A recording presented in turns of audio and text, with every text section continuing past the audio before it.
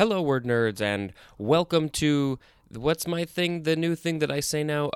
The only podcast that's has some idiot reading the dictionary. I think that is probably still true.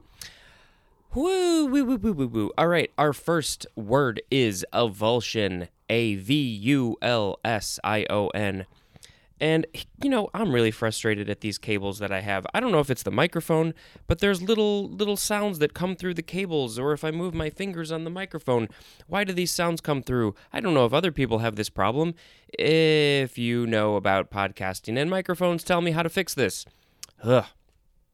All right, stop making sounds, cable. All right, avulsion is a noun from 1622. A forcible separation or detachment as a tearing away of a body part accidentally or surgically. Yeah, thanks, no, I don't want that. B, a sudden cutting off of land by flood, currents, or change in course of a body of water, especially one separating land from one person's property and joining it to another's. Well, there's a whole lot of different possible situations for that definition. Yeah, that first one sounds bad. Avuncular. Avuncular is our next word. Avuncular. This is an adjective from 1831. One, of or relating to an uncle. Oh, funny. I'm an uncle, so things about me are avuncular. Number two, suggestive of an uncle, especially in kindliness or geniality, as in avuncular indulgence. Is there another context that the word uncle is used in other than, the brother of their person's, their sibling's child, you know what I'm talking about? Is there another way that uncle is used? Not that I know of. Avuncularity is a noun, and avuncularly is an adverb. So if I do anything related to my niece, is it like if we play a game or if I take her to a movie, am I doing that avuncularly? Is that so weird? All right, this is from Latin avunculus, which means maternal uncle, and there is more at the word uncle. Surprise, surprise. That's a fascinating word. I'm sure I've heard it at some point before, but I didn't remember that. So if I want to sound fancy now, talking to my family, I'll say that that thing happened avuncularly, or my avuncularity is very genial. Next word is aw. A-W. It is an interjection from 1852, used to express mild disappointment, gentle entreaty, and I think it's entreaty, or real or mock sympathy or sentiment. Aw. That can be used in so many ways. I don't think we're going to see the word AWW, because that's not a real word. But many of you probably know the subreddit on Reddit called AWW, and it's mostly just pictures of cute animals. So, if you're feeling down, go check that out. Next, we have AW again, but these are both capitalized. It is an abbreviation for 1. Actual weight, 2. Aircraft warning, 3. Articles of war, or 4. Automatic weapon. My actual weight is a mystery. Next, we have the AWACS, capital, all caps actually, AWACS. It is an abbreviation for Airborne Warning and Control System. I'm sure they say AWACS. I have no idea. Or AWACS? I don't know. AWACS on, AWACS off. Next, we have await. It's just the normal word await. It is a verb from the 13th century. Transitive definitions are first. 1 is obsolete. To lie in wait for. 2a, to wait for, as in awaiting his arrival. There's an old George Harrison song from the Beatles. I think it was on the Magical Mystery Tour. Was it Blue Jay Way? Maybe that's the song I'm thinking of. Supposedly the story is he was waiting for friends to show up at his house. And while he was waiting, because they got very, very late, he started writing the song about waiting for his friends to show up. Or like what they went through. Why are they late? What's going on? So if you don't know that song, go check it out. Maybe I should play a clip here. Wasn't that a fun clip?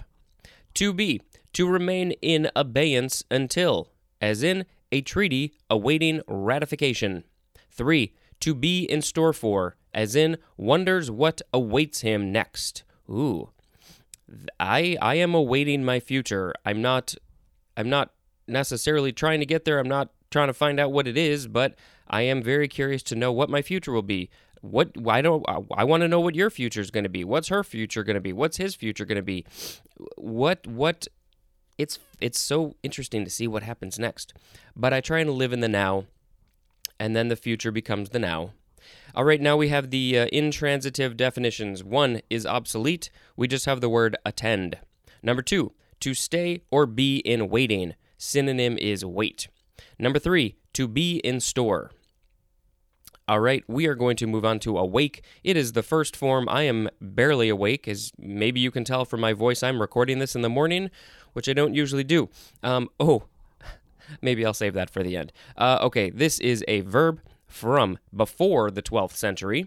The intransitive definitions are first. 1, to cease sleeping. Number 2, to become aroused or active again. Number 3, to become conscious or aware of something, as in awake to the possibilities.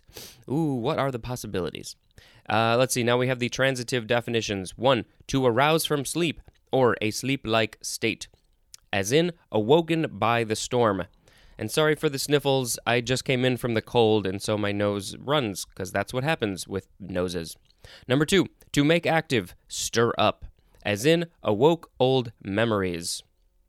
Let's look at some etymology. Anything we want to say? Not really. Okay, I'm going to move this cable because it's rubbing up against the chair, so maybe if I put it over there, it won't make so much noise.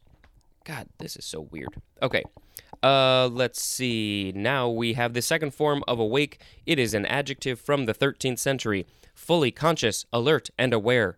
Not asleep. Synonym says see the word aware, which we will get to at the end of this episode. That's the last one. Let's see.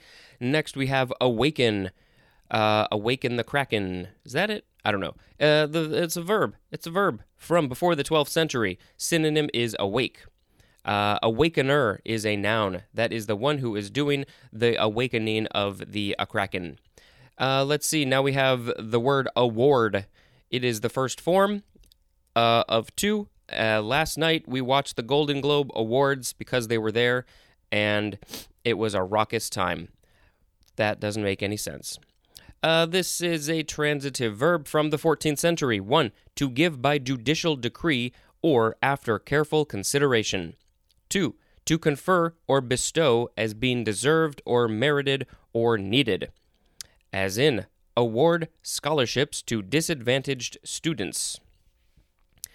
We have a synonym. It is the word grant. Awardable is an adjective, awardee is a noun, and awarder is a noun. Awardee is the one who gets the award, and the awarder is the one who gives the award to the awardee. Now we have the second form of the word award. It is a noun from the 14th century. Oh, and you know what? Is there some... Let's talk about some etymology real quick. It is from Middle English. It means to decide. Interesting. From Anglo-French, awarder or agarder, which means to look at, examine, resolve. And that is from warder or garder, which means to look after or guard. And there's more at the word guard. So here we go with the second form of award. It is a noun from the 14th century. 1a, a judgment or final decision, especially the decision of arbitrators in a case submitted to them. 1b, the document containing the decision of arbitrators. 2, something that is conferred or bestowed especially on the basis or merit or need. Let's see. Ricky Gervais hosted the awards last night, and personally, I love that guy, and what comes out of his mouth might not be the most appropriate, but I love that especially, and that he calls people out on their stuff. And I love that there were a lot of people who were speaking about climate change and animal welfare, especially with Australia burning right now.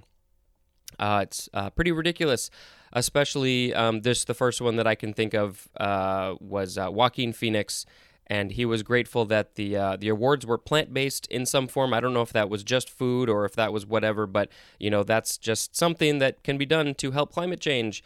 Sorry to get political, but this is a thing that everybody needs to do their part of. Otherwise, we are screwed. Look at Australia. Next, we have aware, A-W-A-R-E. It is our last word for this episode. It is an adjective from before the 12th century. One is archaic. We have these synonyms watchful and wary, W-A-R-Y. Number 2, having or showing realization, perception, or knowledge. And awareness is a noun. This is from Middle English iwar, I-W-A-R, from Old English gewaer. That is spelled G-E-W-A-E-R, and that A-E at the end is that ash word, letter thing. Big sniffle. Let's see. That is from where, W-A-E-R, which means wary, and there's more at the word wary or the prefix co, C-O. So here we have some synonym information for aware, and that is going to be it. Aware, cognizant, conscious, sensible, alive, and awake mean having knowledge of something. Aware implies vigilance in observing or alertness in drawing interferences from what one experiences, as in aware of changes in climate. Funny, that example should be coming up right now. Are you aware of the changes in climate? Because I am. Cognizant implies having special or certain knowledge as from first-hand sources, as in not fully cognizant of the facts. Conscious implies that one is focusing one's attention on something or is even preoccupied by it, as in conscious that my heart was pounding. Sensible implies direct or intuitive perceiving, especially of intangibles or of emotional states or qualities, as in sensible of a teacher's influence. Alive adds to sensible the implication of acute sensitivity to something, as in alive to the thrill of danger.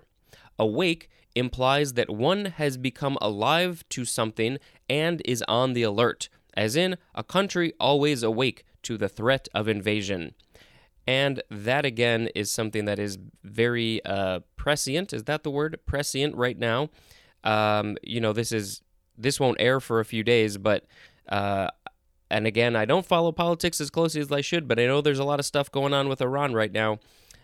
So we are in a very weird time right at this moment.